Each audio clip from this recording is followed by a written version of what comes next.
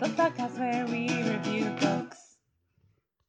Hello and welcome to Forever Young Adult, a podcast where I, Aoife, and I, Kira, discuss and read and review young adult fiction.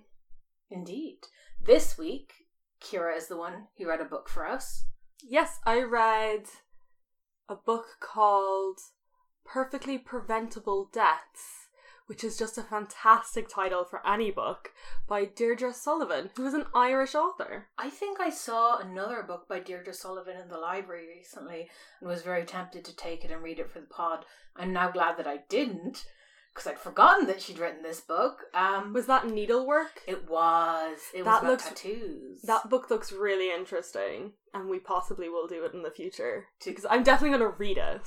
And because you're, getting a tattoo this month. I am, but don't say that on the pod because my parents don't know. Oh, shit. Does Dennis still listen? I don't think so, but what if they pick this one to randomly get back in? Okay. And also, I'm getting it, in a visible place. They're probably going to find out that I have a tattoo. But it's so much easier just not to tell parents things. This is true. Hey, kids.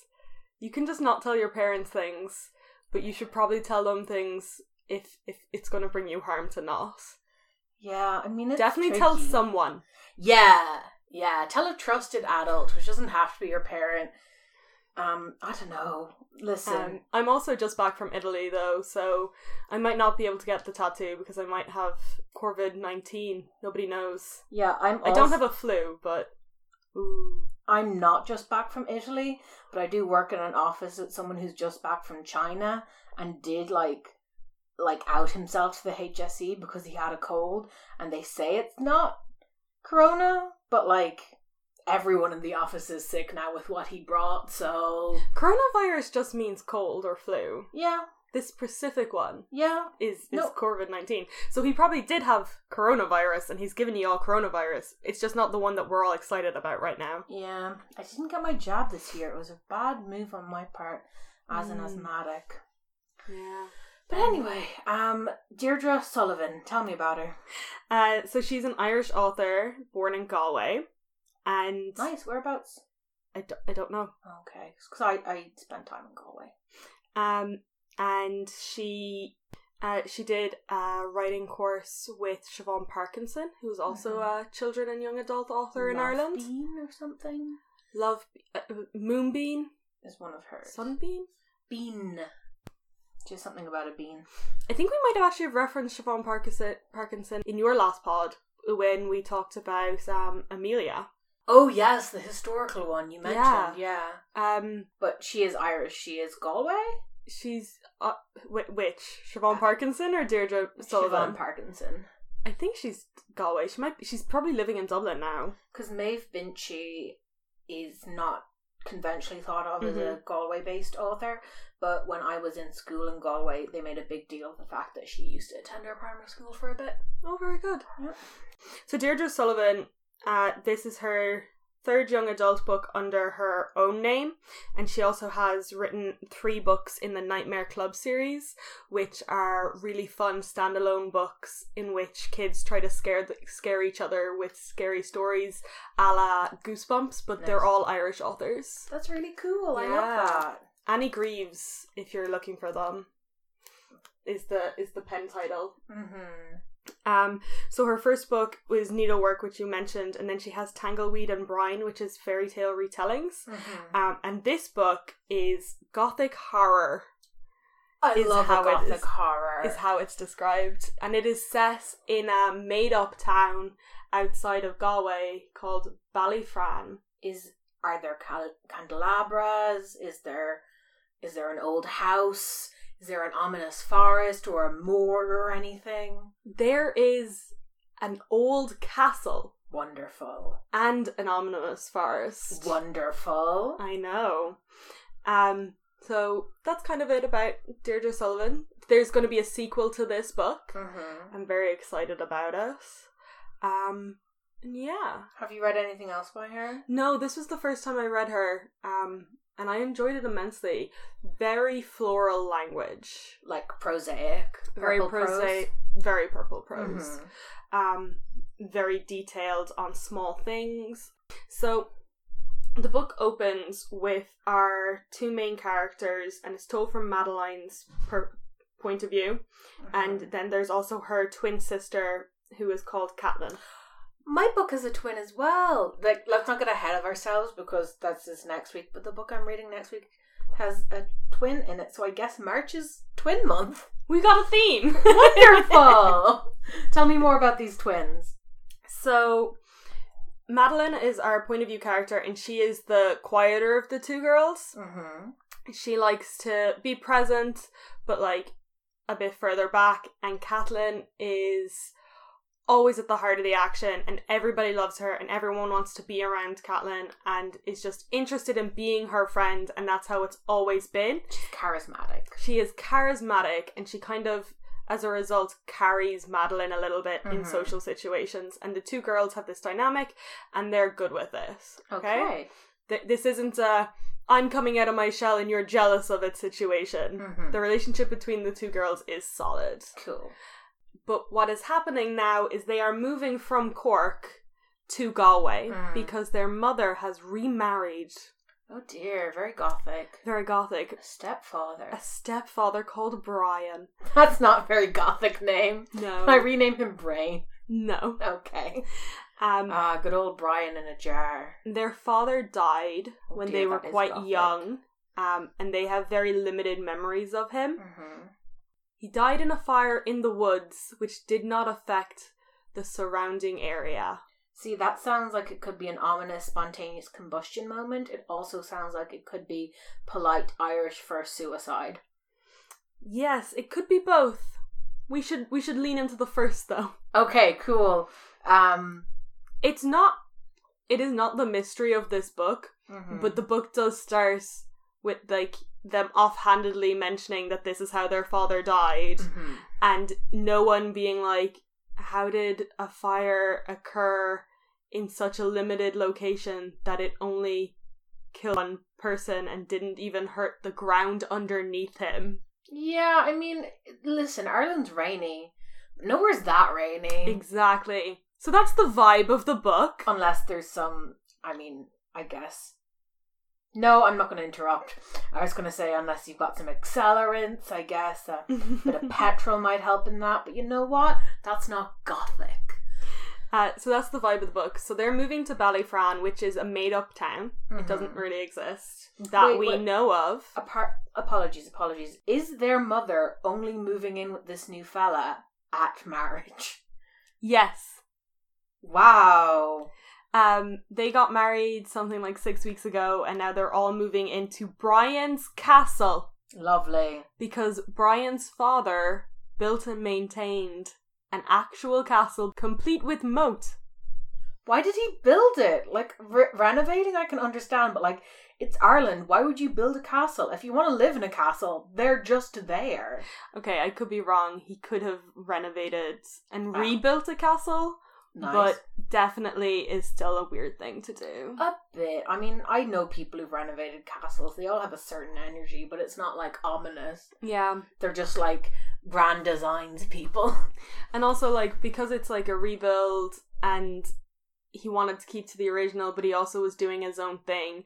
Like, parts of it looked like a Normandy castle and parts of it looked like a French castle, and there's secret rooms and secret, like, I love a secret room. Passageways through the walls. At one point, Madeline literally just gets lost in the walls of the castle and has to be, like, not quite rescued, but someone, like, Brian's aunt also lives with them in a granny flat next door, but is very liberal in the I live next door to I live in the main house. I pop around whenever I need company, yes. And not just pop around whenever she needs company, sometimes she's just in the main house. Alright. And Catelyn and Madeline are like, Mom, it's weird, can she not? Can you talk to her about, like, if she staying in her own space? Is she Brian's sister or aunt?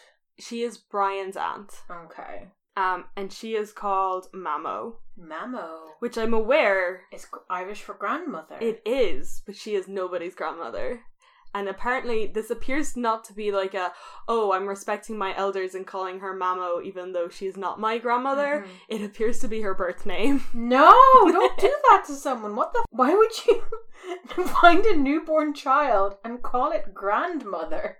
It's not even grandmother. It's like finding a newborn child or birthing a child and calling it granny. Yeah. Like an affectionate nickname for a grandmother. And I'm telling this a little bit out of order, but I'm going to talk about Mamo for a few minutes. Okay, do.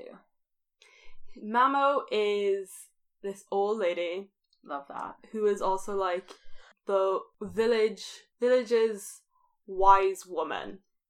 Most villages don't have those these days. This is true, isn't it? Mm. It's almost like Ballyfran is a bit weird. Ooh, is it in a time sink? It is not in a time sink, but it is definitely a strange place to go. And she is really amusing, mostly because she's super gruff. She's got a pet crow. Love that. I knew you would. I don't think you can really have a pet crow, though. I think you can only be, like, friends. Okay, she has a friend who's a crow. Wonderful. And he is more of a friend than a pet. He's kind of like a familiar. Mm-hmm. And his name is Barb. Barb. Yeah, and she feeds him steak. Barb is a nice name for a crow because it's a noise they can make. Mm. Barb. And he just pops in and out every so often to the story, and Madeline is often just like, the crow is here. Why is the crow here?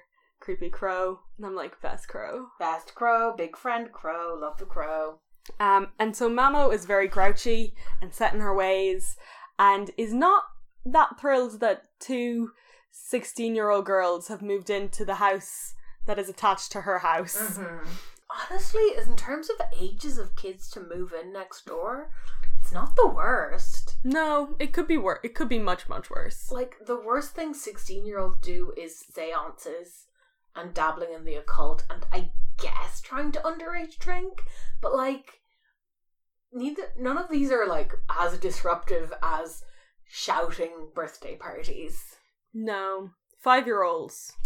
To have a sudden invasion of 5-year-olds, I think that would be the worst. It would stretch the nerves. It would be impactful. Yeah, especially 2 of them. Yeah, a pair, they embolden one another. So that's Mamo's deal. She despises all those like alternative medicines like homeopathy and things like this, which really confuses Madeline because she thinks that that's what she's doing. Yeah, she seems like the old village wise woman would be doing that. That would be her. And Madeline in particular dislikes Mamo, partly because she is all full of logic and very set in her goals for the future, and she is set out to become a doctor.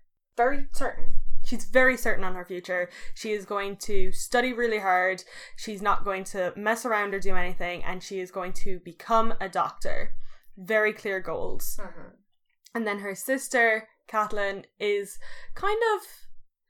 also kind of like, I will do something with my future, and it will be something good and marvelous because I am good and marvelous, but is also just kind of like, it'll happen when it happens. It's not, we'll get there. We'll get to the future. Mm-hmm.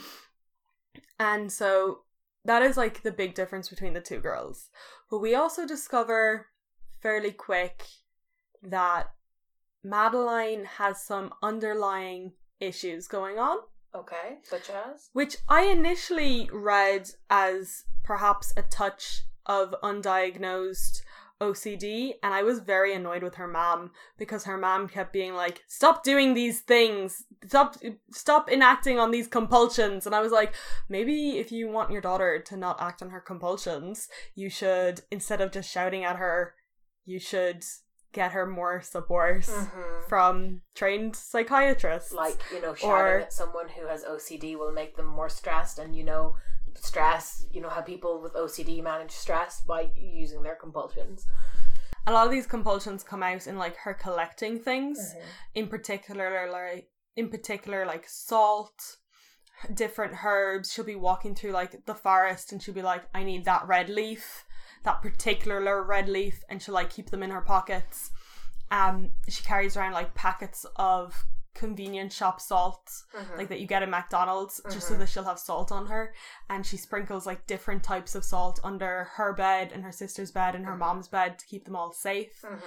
And before they moved, her mom like made her clear out her whole room back in Cork and was like, you know, this isn't normal, this isn't right behaviour, you have to stop this now when we move, you're too old for this behaviour, things like this. And she's just like, why are you doing this to me? I need these things to make me feel safe. Does Madeline know that it's compulsive? She does know it's compulsive, and she does at various times be like, I'm not going to do this, I'm not going to do this, but she also does. The salt thing is like really, really particular for her, and she's like, it will keep everyone safe, and she's aware. The parts that made me think like it's OCD related were that she was like, if I don't put salt under like my bed and my sister's bed and my mother's bed, something bad will happen to them. Like, this is keeping the bad thing away. That does sound OCD-ish, or I mean, it could also be psychosis, depending. But I'm guessing, because you're talking about Gothic, is there some almost magical realism element? Is there an element that she might be witchy? We're gonna come to us. Okay. Because Is she keeping them safe from the fairies? A little bit. Is Momo a fairy? No. Okay. Momo is a human woman. Does she know about the fairies? There's no fairies, Aoife.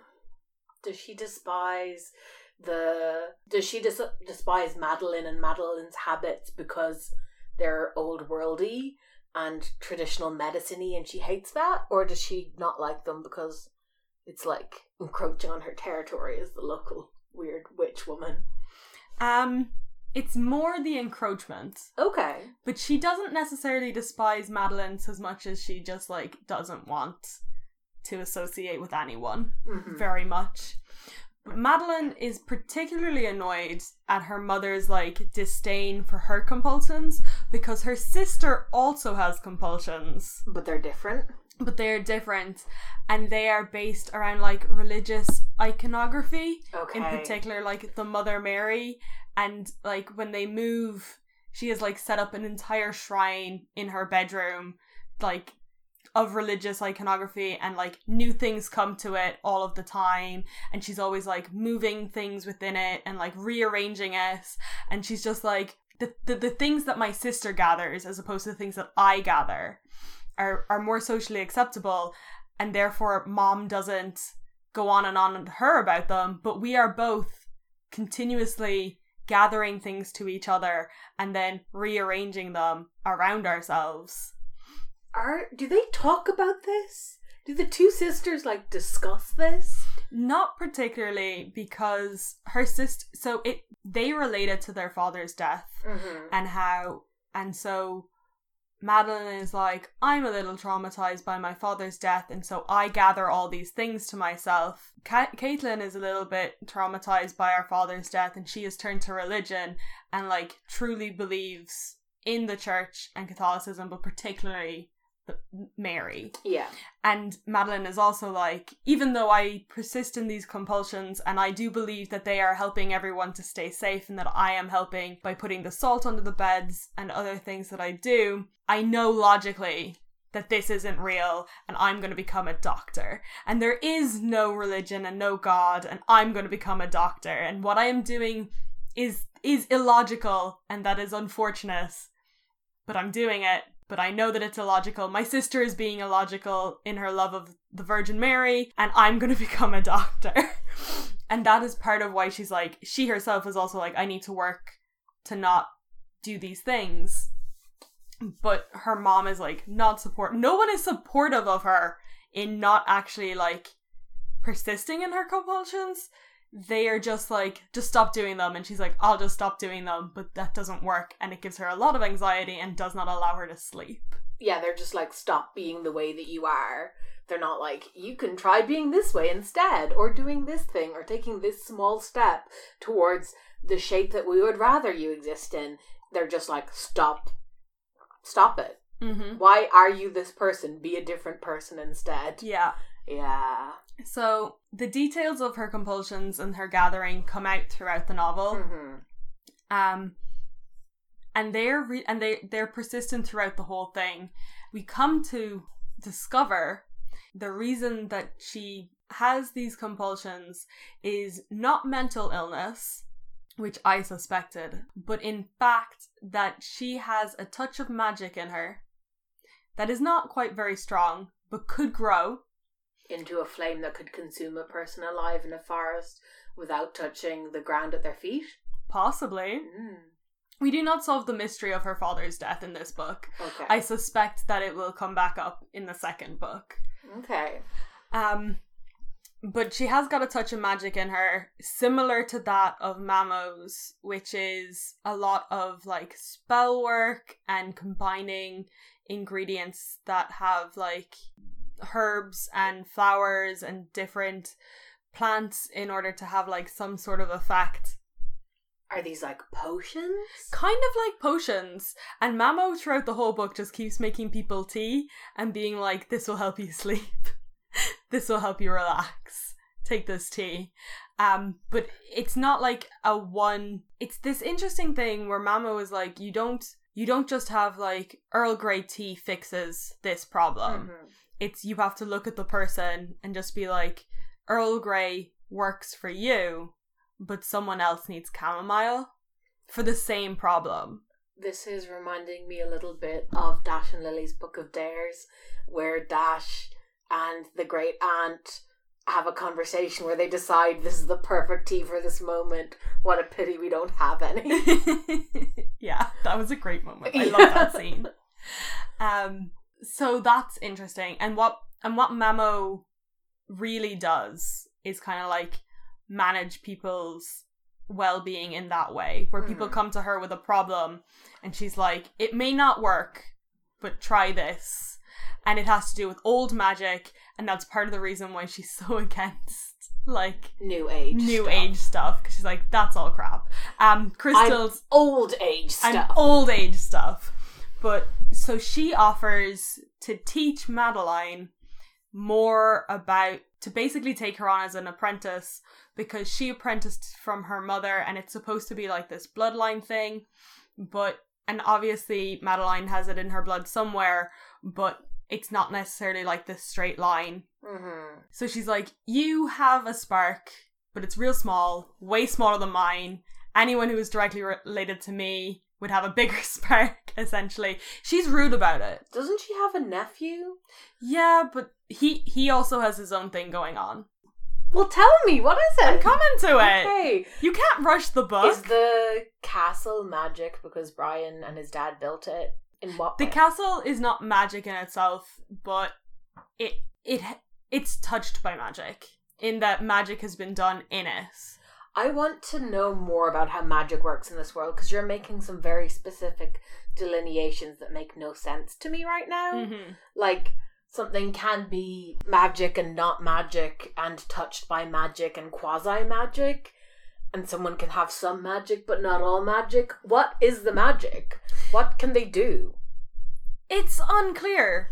So I'll get to it. I promise I will get more to the magic. But our point of view character is Madeline, and she spends the whole book not knowing what's going on. Okay.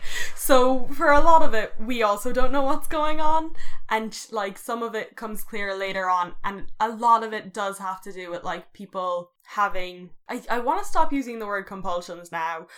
Okay, I'm jumping around, but to help explain, she meets this...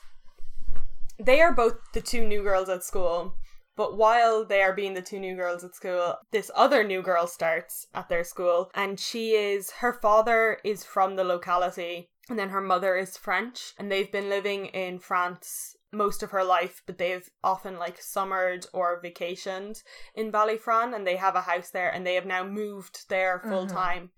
And every time she gets on the bus, to like in the morning going to school, her hair is wet because she's been swimming that morning. And she is like, I'm only myself in the water. I have to go swimming every day in order to be clear-headed. I can't be away from the water for long periods of time. And this is part of like the magic that's in her blood. And it doesn't necessarily like benefit her life in any way. It's not that she can't necessarily, it doesn't appear that she can do any outward magic, but the magic that is inside of her or whatever, this unnamed thing that everyone in the town kind of has inside of them, requires her to be near water and to swim every day. And her mom, who is French, also has this and is like nearly just can't get out of the water. Okay. It's causing a lot of strain on her parents' relationship. And that's Una. I was going to say something very flippant about how French people probably would struggle to pronounce Una. And maybe the magic that she has is that it stopped her going insane with people saying Una? Una? Una? Una. Yeah. For like years and years and years. So people from outside of this town also have magic. And it's to do with what you need to keep you healthy and well. Kind of, yes. So it's like this person has this specific need, and when that need is filled, they have this ability, or maybe they don't have this ability. It's just that this is a need they have. Yeah. And it's, do you know how all old Irish towns, like small Irish, like communities and towns have like a family and just everyone is related to them in some way? That's such a weird way to put it, but yeah. That's how it is in this town with this family called the Collinses. Yeah. And they're a bit rough, the Collinses. Everyone either has Collins's blood in them or on them. I like that. That is a direct quote. Very nice. And we discover that like one of the girls that they're friends with in the school is a Collins, and when a little bit tipsy at a youth social event, there's a youth club in this, which is run out of the local pub once a month. Once a month they're allowed to go to the local pub, and they can, and that's the youth club night, and even though they're all under 18, they can drink in the pub as long as they keep it civil, and then the other weeks they go off somewhere else and they do other youth activities. But this is how the town is like, I'll keep our young'uns out of the fields drinking by putting them in the pub once a month. And they still have to buy their own drinks and everything, but it's just like, that's so insane. No, you're allowed to have your underage discos, but there needs to be a veneer of we don't want you to drink. Or else what's the point of secretly drinking? It's partly because the youth club leader owns the pub. And so he's like, you cannot come in. And he is of undiscriminate age, but in his late teens, early 20s, and no one can answer what age he is. His name is Lon. We're going to come back to him in a very serious manner. But also because he's endorsing so much underage drinking, or for other reasons? For other reasons. Lon. How do you spell that? It's short for Laurent. Larn. But it's Lon, is Lon. Okay. Cool. Yeah. Okay. But it's short for Laurent. Mm-hmm. Laurent? There's a lot depending on whether or not you pronounce the T. Frenchness in this. Yes, I'm noticing that now. It wasn't something that you understood or saw during the thing? No, maybe it'll come back in the sequels.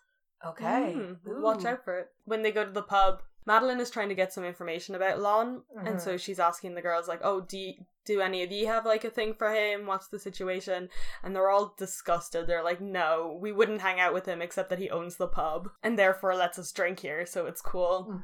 And one of the girls lets slip that the other girl, who is a Collins, apparently they in-marry. Oh. And that girl is like, it's not this big a deal, like my family will choose a suitor for me because it's an arranged marriage almost within the family, but it'll be like a distant relative. We later discover that the Collinses, and it's not relevant to the plot, we just find this out, and I'm like, no, you can't just tell me this and not have it relevant to the plot. We need to circle back here, and that's why I'm real glad there's a sequel. The Collinses are shapeshifters. Okay, cool. The Collinses are shapeshifters. Who shapes into what? Nobody knows, because it's just offhandedly mentioned that like everyone in this town has Una is talking to Madeline and is like, everyone here has some sort of magic, has some sort of something. Like, you have this thing with like nature where you need to like gather things to you, and you're going to be working with Mamo, and I have this thing with water, and my mom has this thing with water, and the Collinses are shapeshifters. And I'm like, and then they move on, and I'm like, come back here. Come back here a second. I know, like, you want to focus... Like, you want to focus on the Collinses being shapeshifters, but I'm just thinking about Madeline building, like, all of her nature things into, like, a nest, like, next to a river. Like, so that Una can be in the water. They can just hang out in their respective magic. Oh, it's wild. Just like a bowerbird. So, now that I've kind of set the scene... Okay. In a very disjointed manner, my apologies, I'm going to tell you the actual plot of the book. Okay. So the plot of the book is these two girls have come fish out of water, because also everyone has grown up together, everyone knows each other, and everyone is a little bit insular, because they've all got their secrets to protect. Their stepfather is a very respected man in the village, partly because his father was a very respected man, and his father was scary. Nice. What kind of scary? Dark magic scary. Blood magic scary? Possibly. Okay. There is blood magic in this book. Tell me about the blood magic, Kira. We'll get there. I'm doing the plot now, and in the plot we will talk about the blood magic. Okay, but I'm going to be thinking about it the whole time. That's fair and justified. Okay. So the two girls start by going to school, and they discover almost immediately that things are not going to be like they were in Quark, because no one here is all that interested in Catelyn. Okay. And this is a problem, because she draws all of her energy from being the most important person in any room. And Madeline is also struggling because she socializes by hanging out on Catelyn's tails. I'm now also thinking about Fangirl and wondering why so many books are about the quieter twin. Is it because the kind of person who will write a book is the kind who likes a little bit of socialization and then to go home and write 200,000 words? Possibly, and also because it generally gives you more scope for, like, obvious character growth. Yeah. It's not as much fun to write about a really outgoing, bubbly person who becomes a chill person. I mean, I feel like there's something to be done about, like, balancing the roles. Like, if one person becomes more outgoing, the other person needs to accept that they can't always be the center of attention, and it's about the balance of that. Yeah. And that's also, like, makes sense within twins, because often if you do not be careful in your raising of them, you do end up with, like, two people who make one balanced person. I have a sister who is not my twin but is 14 months older than me, and our entire childhood she was the sociable one, I was the quiet one, I was the academic one, she was the partying one, she wore pink, I wore green and blue. Like, it became a thing. Like, none of us did that on purpose. My mother perhaps would buy 2 dresses in the same size, because I was very tall for my age, and be like, here, you guys have out. Yeah. And Ashlyn would tend to pick the pink one, and I became the green girl. Like,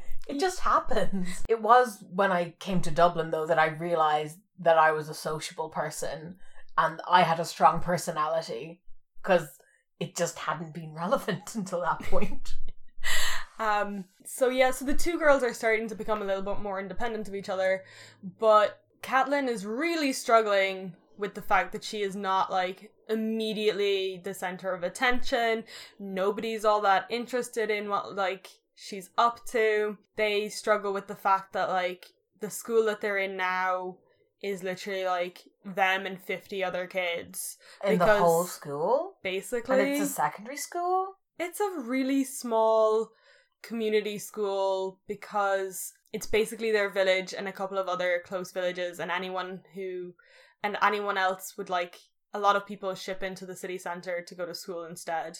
Cool, because I was going to say they must have some magic mumbo-jumbo explaining this, because you would not keep a school open with 50 students. My hometown has a teeny tiny secondary school, which again serves the town and, like, 5 outlying villages, and that's 300 people. Yeah. Well, maybe there's more people, but I got the impression that it was, like, less than 100. Okay, because we are 300 people, which is, like, 50 per year. Yeah, so it's very very small. Yeah. I get the impression that there's only like 20 people in their year. Mm-hmm. Because she's like, we hung up with everyone and it was like 7 people.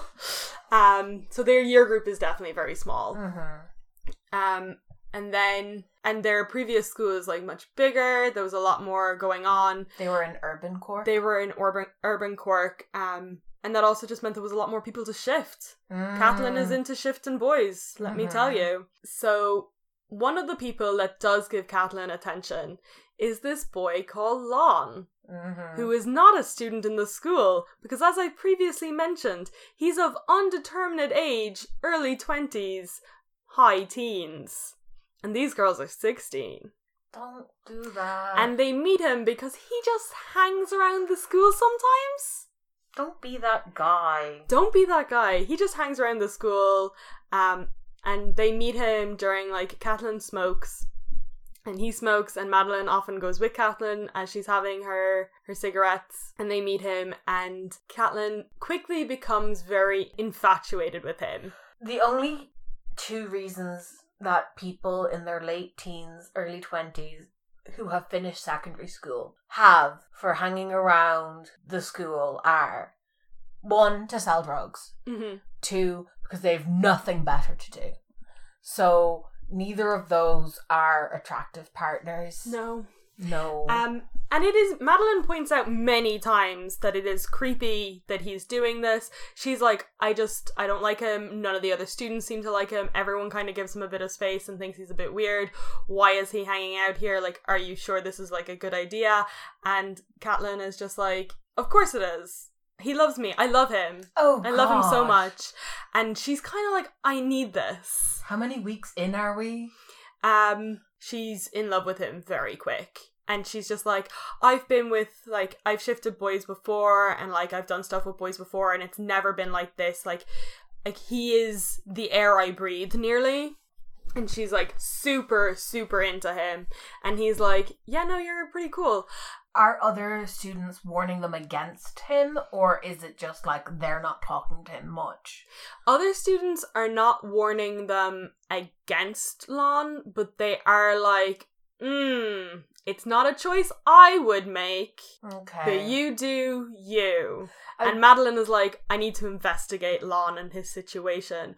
Partly because, and I haven't mentioned this already because I'm waiting to hear the noise you make, this town has a history of young girls ending up dead. Many, many girls on a semi-regular basis end up dead, and their bodies not necessarily always found, so they also end up missing. And both girls, Madeline and Catelyn, often refer to them, particularly the girl who most recently went missing, and Madeline often like runs through their names, some of their names, as like almost a mantra, where she's just like, this place feels unsafe. And the last girl is a little bit tied to Lon. Her name is Helen, and he had an ex-girlfriend called Helen, and Madeline is like, are you sure that's definitely not the same Helen? Like, did you actually ask it? Like, are people giving him space because he was questioned about this girl who went missing? Are you sure? And Catelyn is like, no, he had an ex-girlfriend called Helen, but it's not the same Helen. Everything's fine. It's all fine. It's not him. He wouldn't do that. He'd never do that. And nobody will like give a straight answer in the town about it either. They're just like, yeah, no, he did date a girl called Helen. And it turns out it was the same girl, but they're like, but like no charges wherever. It's fine. What's the time frame of these disappearances? There's roughly about 10 years between them, usually. Sometimes it's a little less, sometimes it's a little more. And so they're not in immediate danger if Helen is relatively recent? Helen was about 5 or 7 years previously. Well, then they are in danger. They are in danger. Because, again, he's of them, like, they're not really sure what age he is. Madeline is like, okay, if he's 19, it probably would have been, like, when he was, like, 12 or something, so that's a bit young. But if he is in his early 20s, then he would have been like 15, 16, and that kind of, someone could murder someone at that age. in the townspeople's defense, like, in a small town, everyone kind of dates. Yeah. And, like, everyone has a connection to everyone. And so you can't just ostracize someone because they were close to the dead girl. Like, you can't. There's just too many people. Or too many people connected to everyone because the community is so interwoven because there's too few people. Yeah. So, earlier, I had a line on the tip of my tongue, like, when you're telling me about the girl's dad's death. I was like, well, that's just one perfectly preventable death. Where's the rest of them? I'm guessing this is it. It's all of these deaths. And so Catelyn becomes more and more like obsessed with Lon, and during the time when they go to the youth club social in the pub, she like disappears upstairs with him because he owns the pub and like lives upstairs, and she's just like, "Ooh, I think we might have sex tonight. Like I'm up for it." And Madeline is like, I really hope you don't. He's getting creepier the more I find out about him. Yeah, it's bad. Ultimately, they just do hand stuff and other things. No! You can't invite 16-year-olds into your business as a youth club. You can't be a youth club leader who fucks teenagers. You can't do it. I'm gonna kill you if you do it. Thank you for that great audio. I agree, though. I'm gonna kill him. Yeah. I'm gonna murder him, and that will prevent any of the deaths, because his death isn't preventable, because I'm gonna do it, and no one can stop me. Shortly after this, Catelyn starts showing up with some suspicious bruising, which is not fun. Angry. Yeah, same. And so, shortly after this, Madeline breaks her trust, which is very smart, and tells her mother and her stepdad about like what's going on and how she is thinking that things are not right in this relationship that Kathleen is having. And she does try to discuss it with Kathleen first, and Kathleen is just like, this is the love of my life, everything is going right. But she is a little bit concerned that she's like, every relationship that I've had before now, I've had the power in which I was like a little less... I was the one who was less in love. I was the one who was less in love. I held the power, and I could end the relationship anytime I wanted, and it wouldn't have like hurt me immensely, or it would have been painful, but it would have been fine, and I'd have moved on with my life. And again, she's 16. Whereas now she's just like, he is my life. I live and breathe Lon. I dream of him every night. I have theories. You have theories? I have a theory that Lon did a magic on Catelyn to make her obsessed with him, and that he's done this before for other girls, and that he absorbs their life energy somehow, and that's how he stays young forever. And it turns out that he's actually really, really, really, really old, because Lawrence is a Frenchish name, and historically Galway has had strong merchant ties to France. Aoife, you've got it in one. I'm wrong. I'm completely wrong. No, I'm willing to be like, that is, the ending of the book is him, like, it's not that he has done a magic to make her obsessed with him, so as much as, like, being the center of his focus. And her lack of other supports that she's used to. So Brian, like, warns him off when he finds out about all this going on, and he's just like, you're not hanging out with him. They take her phone away because she refuses to like stop contacting him.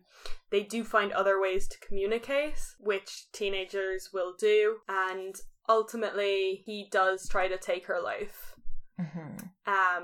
I don't want to get into the ending too much, but weird phrasing. Physically away from her. Yeah. Interesting. I'm gonna circle back. Okay. So because you wanted to know about the blood magic. So the two girls are going out for a stroll one night through the forest, which is on their property. There's just a forest on their property because they live in the deep country. It's so weird to me that you go for a midnight walk in a forest with your sister. I think that they were meeting up with someone who wasn't Lon. Okay, because like... And also the cell reception in the castle and the surrounding areas is dodgy, so They go for walks to text people. Just basically, yeah, as one does. Mm-hmm. And it's not midnight, it's just like dark. It's winter, it's dark at 5. True. And they spend a lot of time throughout the book just like walking around the place because there's very little to do. Yeah.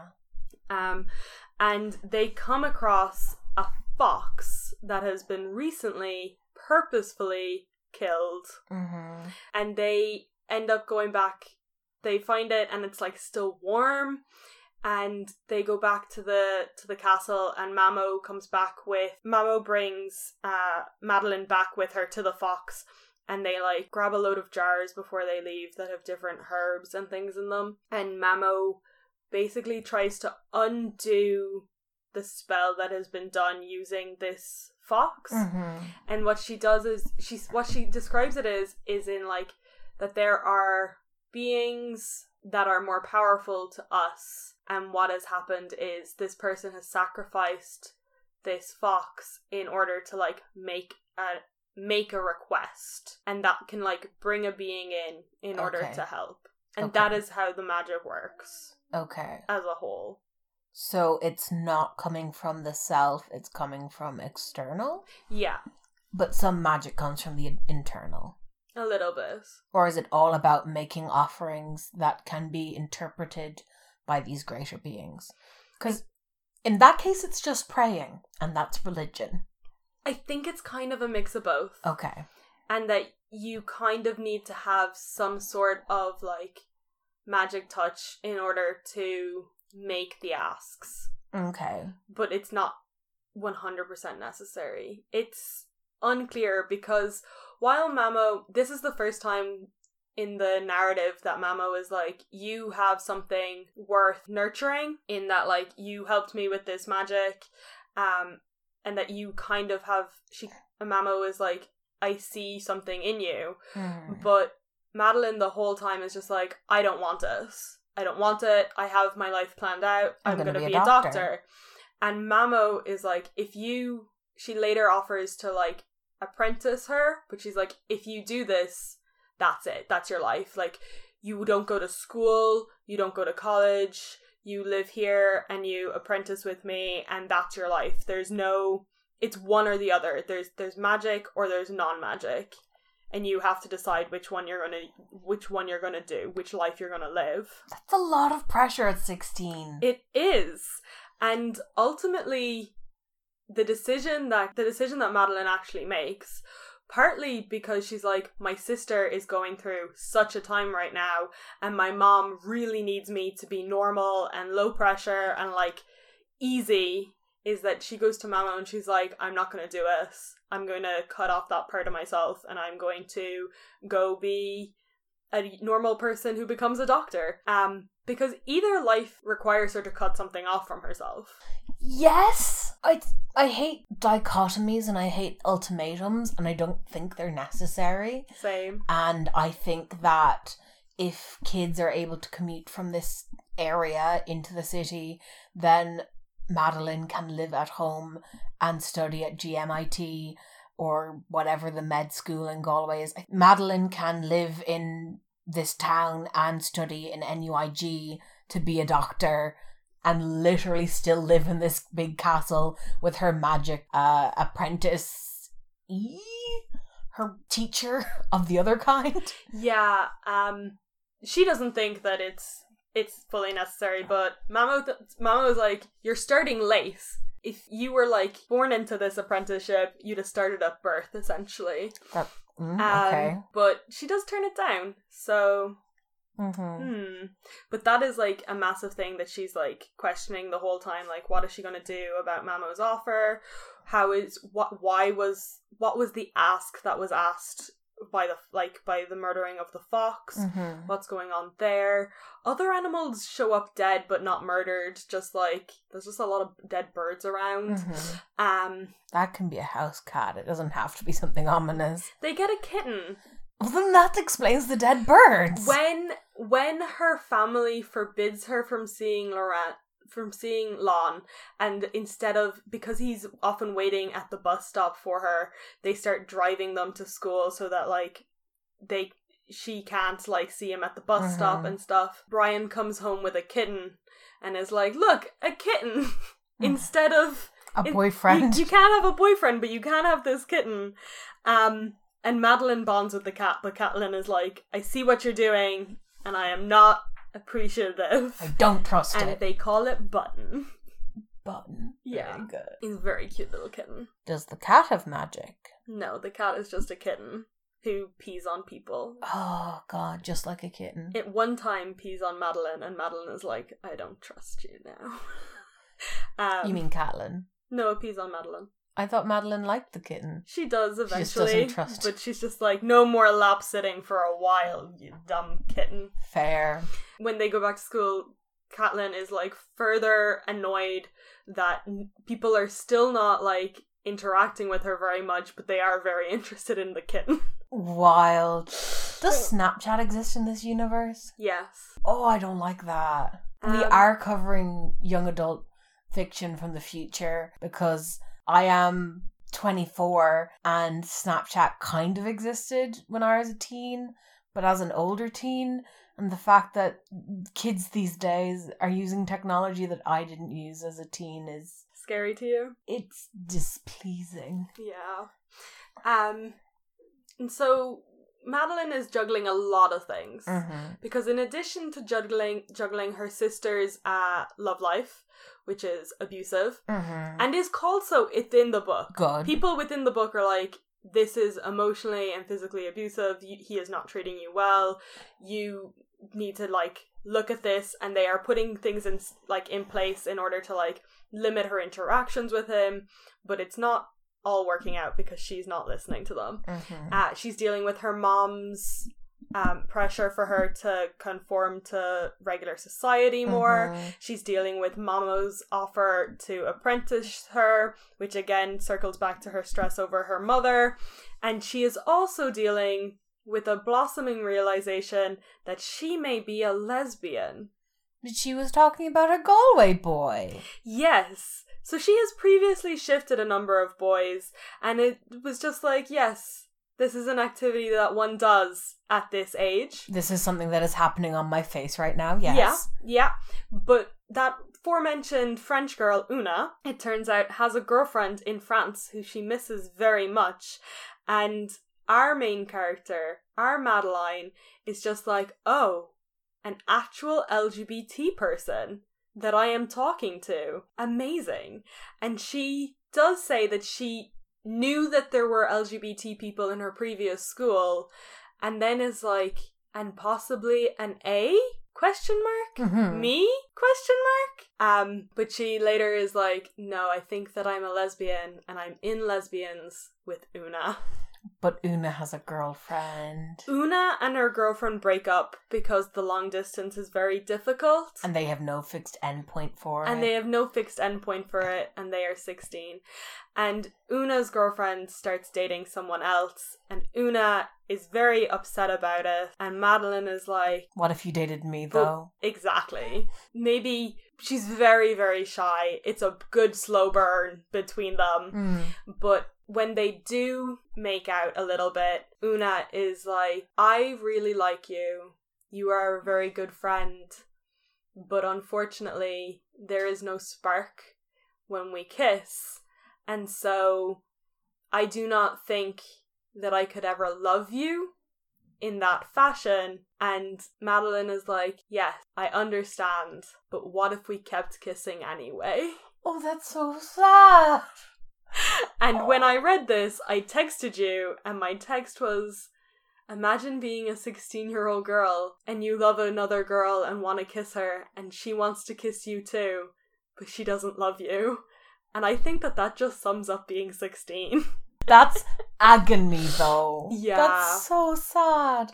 And so she is like trying to come to terms with her sexuality during all of this, and she's like, I really want to talk to my sister about it, but my sister is going through so much. And her sister also makes like a couple of like soft homophobic remarks that Madeline calls her out on, and she's just like, it's fine, there's no gay people around. And I'm like, Catelyn, be better. I want to be on your side. Be better. There's always gay people around. That's the thing, you see. is that gay people are born into every family in the world, in every place in the world, at every time in the world. So don't be a dick to gay people, because we are here and we're queer and we're quietly unhappy that you said that, but we're not going to make a big deal about it because we don't want to just make a big deal about everything. And so that kind of like delays her in like coming out to her sister and to her mom, because she's like, I also just want to like figure out what's going on before I do anything about it. Does she like hang out with Una beforehand? Like, do they spend time together? Yeah, no, their relationship, they're friends first. First and foremost, they are friends. Madeline is really supportive of the fact that Una is like is sad about her relationship ending, and is like, she doesn't immediately be like, oh, your relationship ended, we should shift. Like, there is a bit of time between it. Mm-hmm. But like, as their relationship is like slowly developing, Catelyn and Lon's relationship is also developing in like the opposite, more abusive direction. Mm-hmm. So there's a lot like just going on. All of these things are happening at once. Like, I'm telling it out of order because I'm basically giving you the individual plot lines. Mm-hmm. But basically, they start school, Catelyn meets Lon, like a week or two later, they meet Una, and then everything develops from there. Mm-hmm. About 4 or 5 weeks after they start school, they find the fox, like, and then I think the book occurs over like a 2 to 3 month period. Mm-hmm. So like, everything is happening all at once, but also really slowly. Mm-hmm. It's an interesting read, because I was reading it and I was like, I don't know how I'm going to talk about this, because so much is happening, but so slowly that you don't actually notice it happen nearly. Mm-hmm. But some of that's definitely the writing style, because you said it was very flowery. It is very flowery, and there's this like, every chapter is named after a different herb or flower, with the symbolic nature of that herb or flower, or how it can be used in healing and things like this. So it's just very, very nice. Mm-hmm. It's very atmospheric. The whole book is so atmospheric, and there is like, the castle is really gothic and filled with like loads of different things that are like, some of it is like really medieval and some of it is really modern, and the castle just kind of accommodates both in like this really weird way, and like, there are like, you can get lost within the walls of it. And there's this thing where like, magic affecting you in some way tends to make you really warm. And both girls are like, the castle is always roasting. It's absolutely ridiculous how hot the castle always is. And their mom is like, it's freezing. What are you talking about? I'm always freezing in here. And they're like, oh, you should like sleep in one of our rooms tonight or something, because it's so hot in our part of the castle. I can't believe you said that right then, because I was literally just going to say, it must be a bugger to heat. Brian gives them an exact figure, which is in the thousands, for how much it costs to heat the castle for the full year, and the two girls find it hilarious, and they like quote it back and forth to each other after they get a tour of the place by Brian. Mm-hmm. Their relationship and the banter between them is very, very good, very natural. Kind of like when we read, actually every time we read an Irish book, I'm like, the banter is so on point. Excellent. Good. So the culmination of all of the various things that have been happening in the book is that Lon and Kathleen run away together, and he kills her. But before she dies, Madeline finds her, because she's been missing and people have been searching for her, finds her using some sort of magic thing that she's not really sure how it's working or how she knows what to do, but she basically puts a load of stuff into her eye, and then her eye is like letting her see through the dimensions to where she needs to go for her sister. Mm-hmm. And it's all very instinctual. Warning, please don't do this. Yes, don't do this.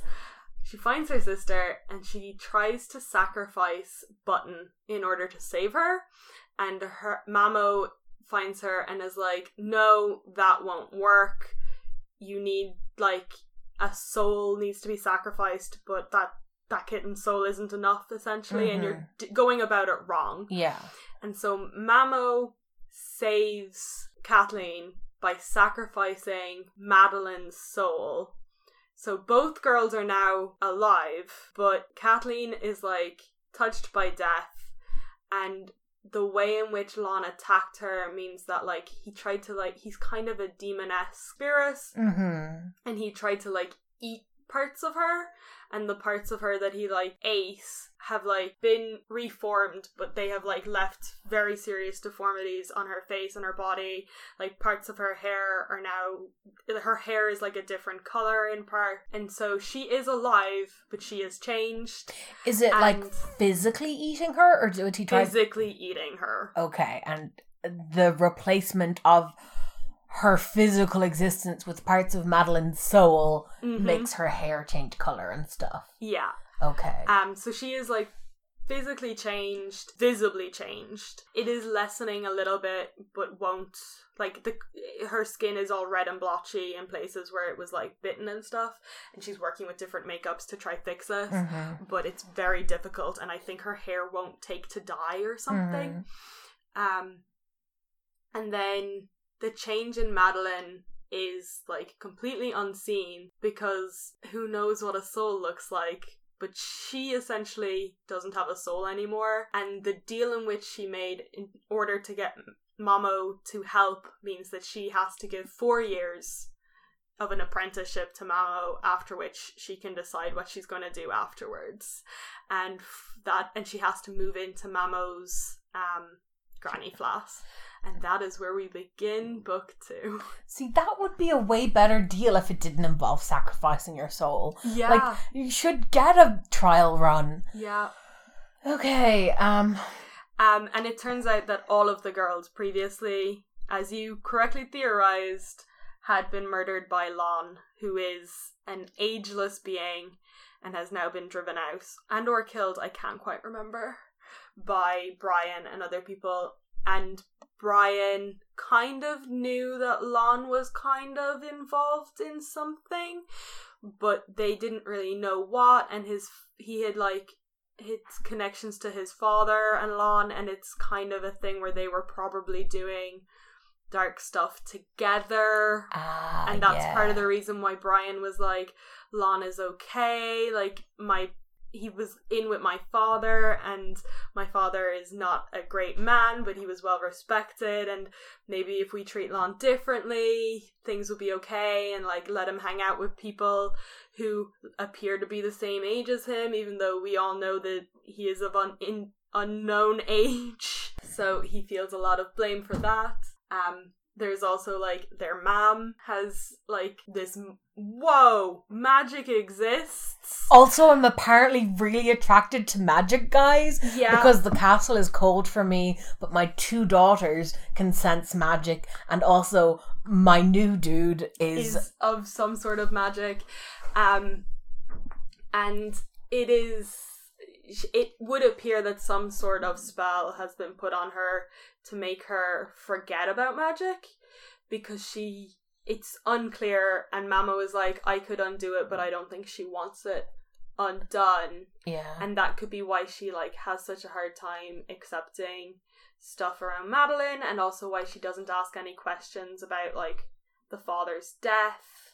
And there's just a lot of like unclearness about it all. But basically that's the book. Yeah. Any questions? A lot of questions. What's the deal with France? I don't know. I think it could just be like there's magical bloodlines in many places, and it happens that like they have come to Ballyfran, and like that they seek each other out. Collinses. Yeah. I did Google the Irish name Lon, or the Irish word Lon, when you were talking about it. Yeah.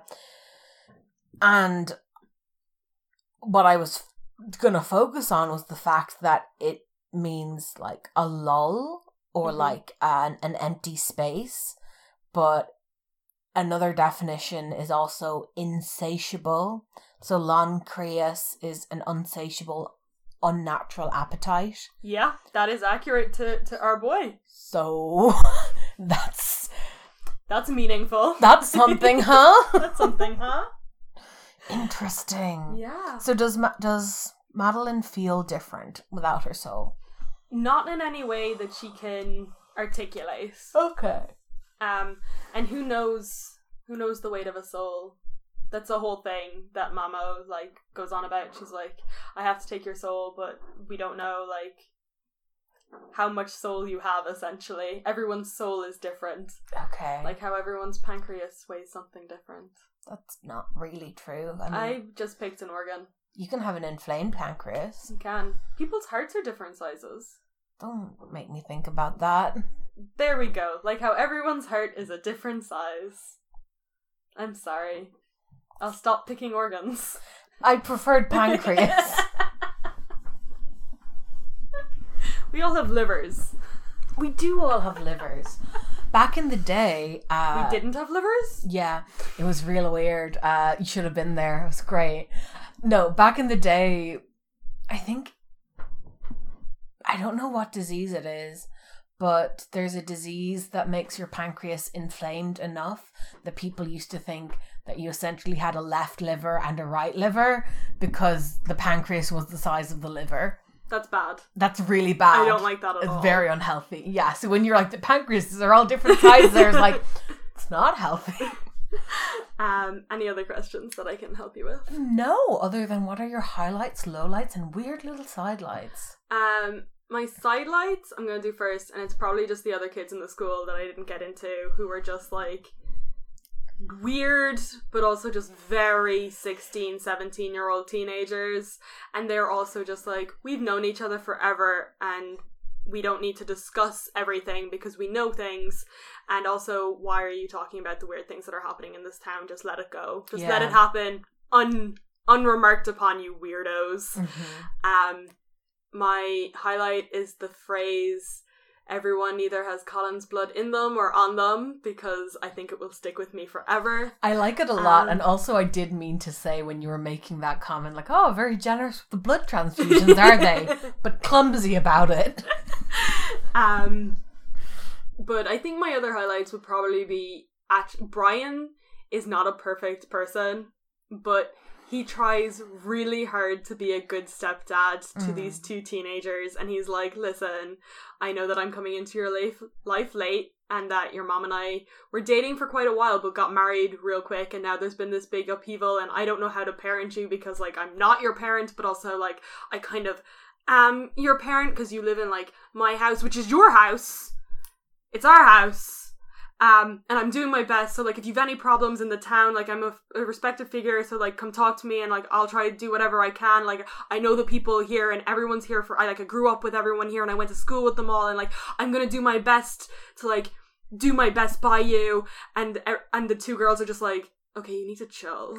And he like, has this conversation with them, like, a number of times where, like, Madeline will actually come up to him at some point and be like, I need to know information about, like, I found a dead fox, and he's like, okay, I have things to tell you, but I need to talk to your mom first, because, I've been trying to tell her that this town is weird, but I haven't yet, because, it's gonna be awkward. And when the mom finds out about magic, and when the mom finds out that Brian knew about magic, he's just like, the time to tell me was not 8 weeks into our marriage, the time was to tell me was 8 weeks before, and she's just, like, furious with him, and I'm like, I agree. I agree, very much so. Also, my other main comment is that your Brian impression was really, really assisted by the glasses you're wearing right now. And the fact that you're wearing a big cozy jumper, you've got some powerful stepdad energy. Like, you're the cool, younger bisexual that some woman marries after she has teenage kids. And it's like, no, you'll love Kira. That's the vibe I want to give out. The vibe I always want to give out is cool step-parent. Yeah. I think that, and that was Brian was just like a proper highlight. He was just like really good throughout. My low light is possibly, I don't really have a low light. Like, I don't love mental health being used as a plot point usually, especially like unclear, vague references to, it could be, you could read it as this, but I think that it is done in such a manner that actually doesn't pick on people with OCD or doesn't pick on people with compulsions. It doesn't make them the scapegoat of the novel. Yeah. And it also doesn't come out with like, anyone who has compulsions is actually made of magic. It's not that. Which I was pleased by, but I do remember texting you at one point being like, I think the main character has OCD or magic. I think it's going to be magic. Yeah.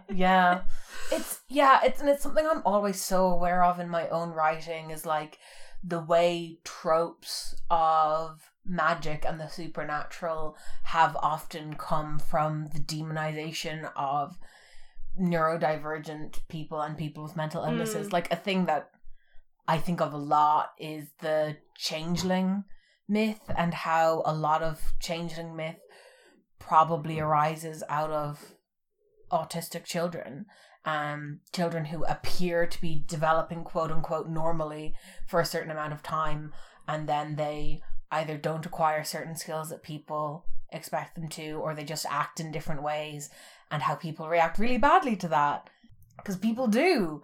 Yeah. And then they accuse these kids of being swapped by stuff. And like, the idea of a changeling is like super interesting to explore in art. But like, can you do that when it's kind of what you're writing about has to be also about autistic characters? Whereas what this author has done is writing about compulsions that are magic without writing about real people who've compulsions. Yeah. I will say that, like, discovering that she has some form of magic doesn't stop her from having compulsions, which is often, like, a trope of, now that you know that you have magic, you are no longer depressed. Mm-hmm. Now that you've discovered the reason why you are, like, ostracized from your community, you are no longer... you are not no longer ostracized, but you are no longer hurt by it. Yeah, you've found your true self. Like, that doesn't happen her. She isn't like, now that I know the reason, I can be fulfilled in myself. She's like, this sucks, because now that even though I know the reason why I'm compelled to do this, I'm still compelled to do it. People still judge me by it. It's still not ideal, which is kind of the same as would have happened as if she had gotten official diagnosis. She would have been given treatments, she would have been given, like, supports would have been put in place.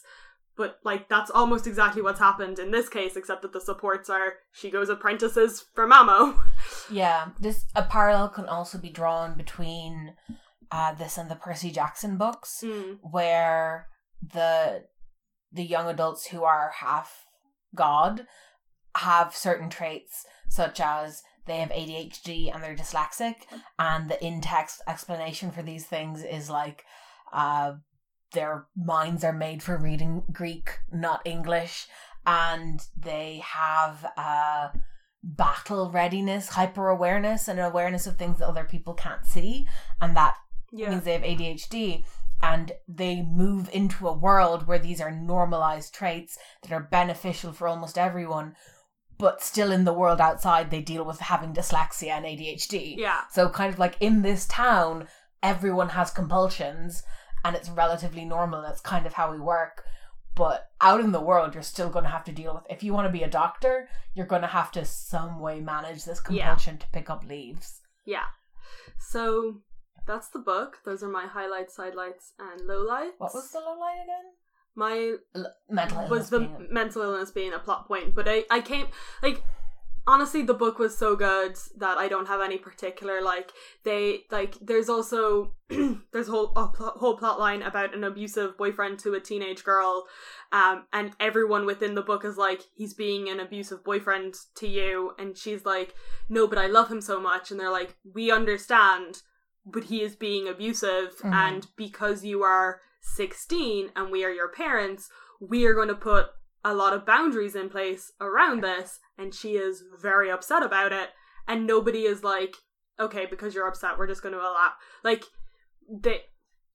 he is, everything where I'm like, oh, that's bad, is acknowledged by the characters in the book as, being bad. Okay, cool. And I'm like, oh, thank you for doing that. Thank you for, because we've read books, like not necessarily for the pod, but you've definitely read a book where there is an abusive partner and nobody within the book acknowledges it.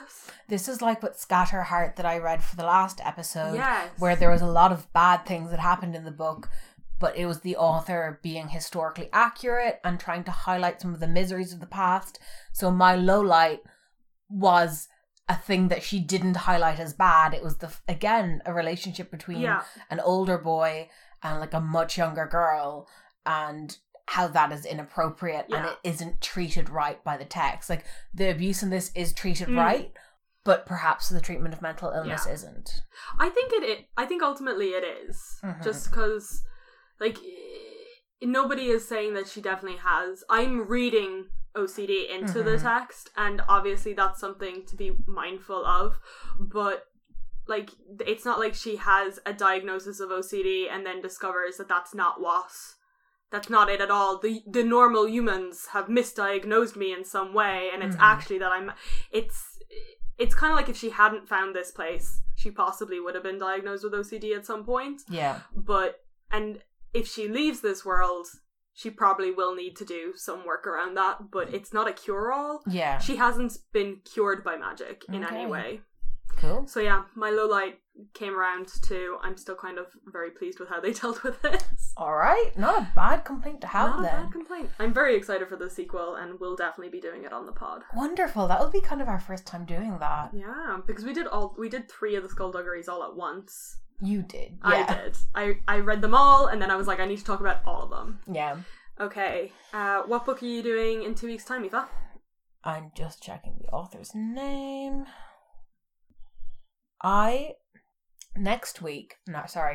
For the next episode, I'm going to be reading the book Once by Sarah Crossan. Sarah Crossan's also an Irish author, and God fucking damn it, edit that out. For the next episode, I'm going to be doing the book One by Sarah Crossan.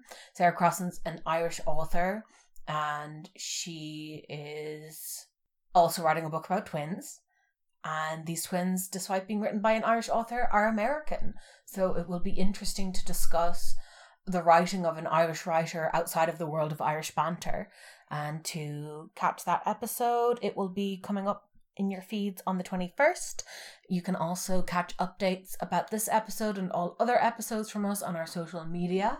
You can find us on Twitter at ForeverYAPod and on Instagram at ForeverYAPodcast, on Goodreads at ForeverYAPod, and on Patreon at ForeverYAPod.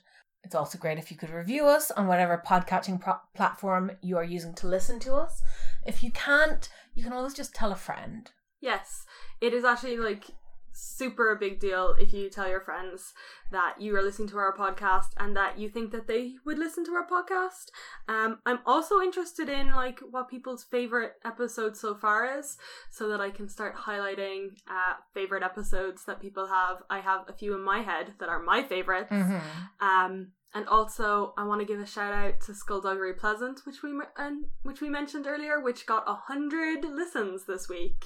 This week? No, like it broke 100 listens. Which broke 100 listens this week, and I'm very proud of it. That is pretty cool. I would like to say, on the topic of promotion, this is kind of just an aside. I was listening to the McElroys of Mabim Bam fame. They had their 500th episode recently, so they were talking about the early days of their podcast, and Travis mentioned he used to burn early episodes onto CDs and leave that CD in the disc drive of a van he was renting occasionally, so that when the next people went in to rent the van and turned on the car, it would automatically start playing his podcast.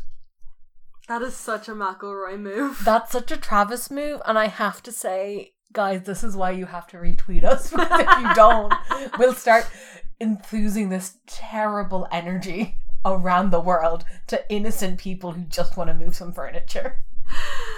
Okay. It's a safety protocol. We'll see you all in 2 weeks. Bye!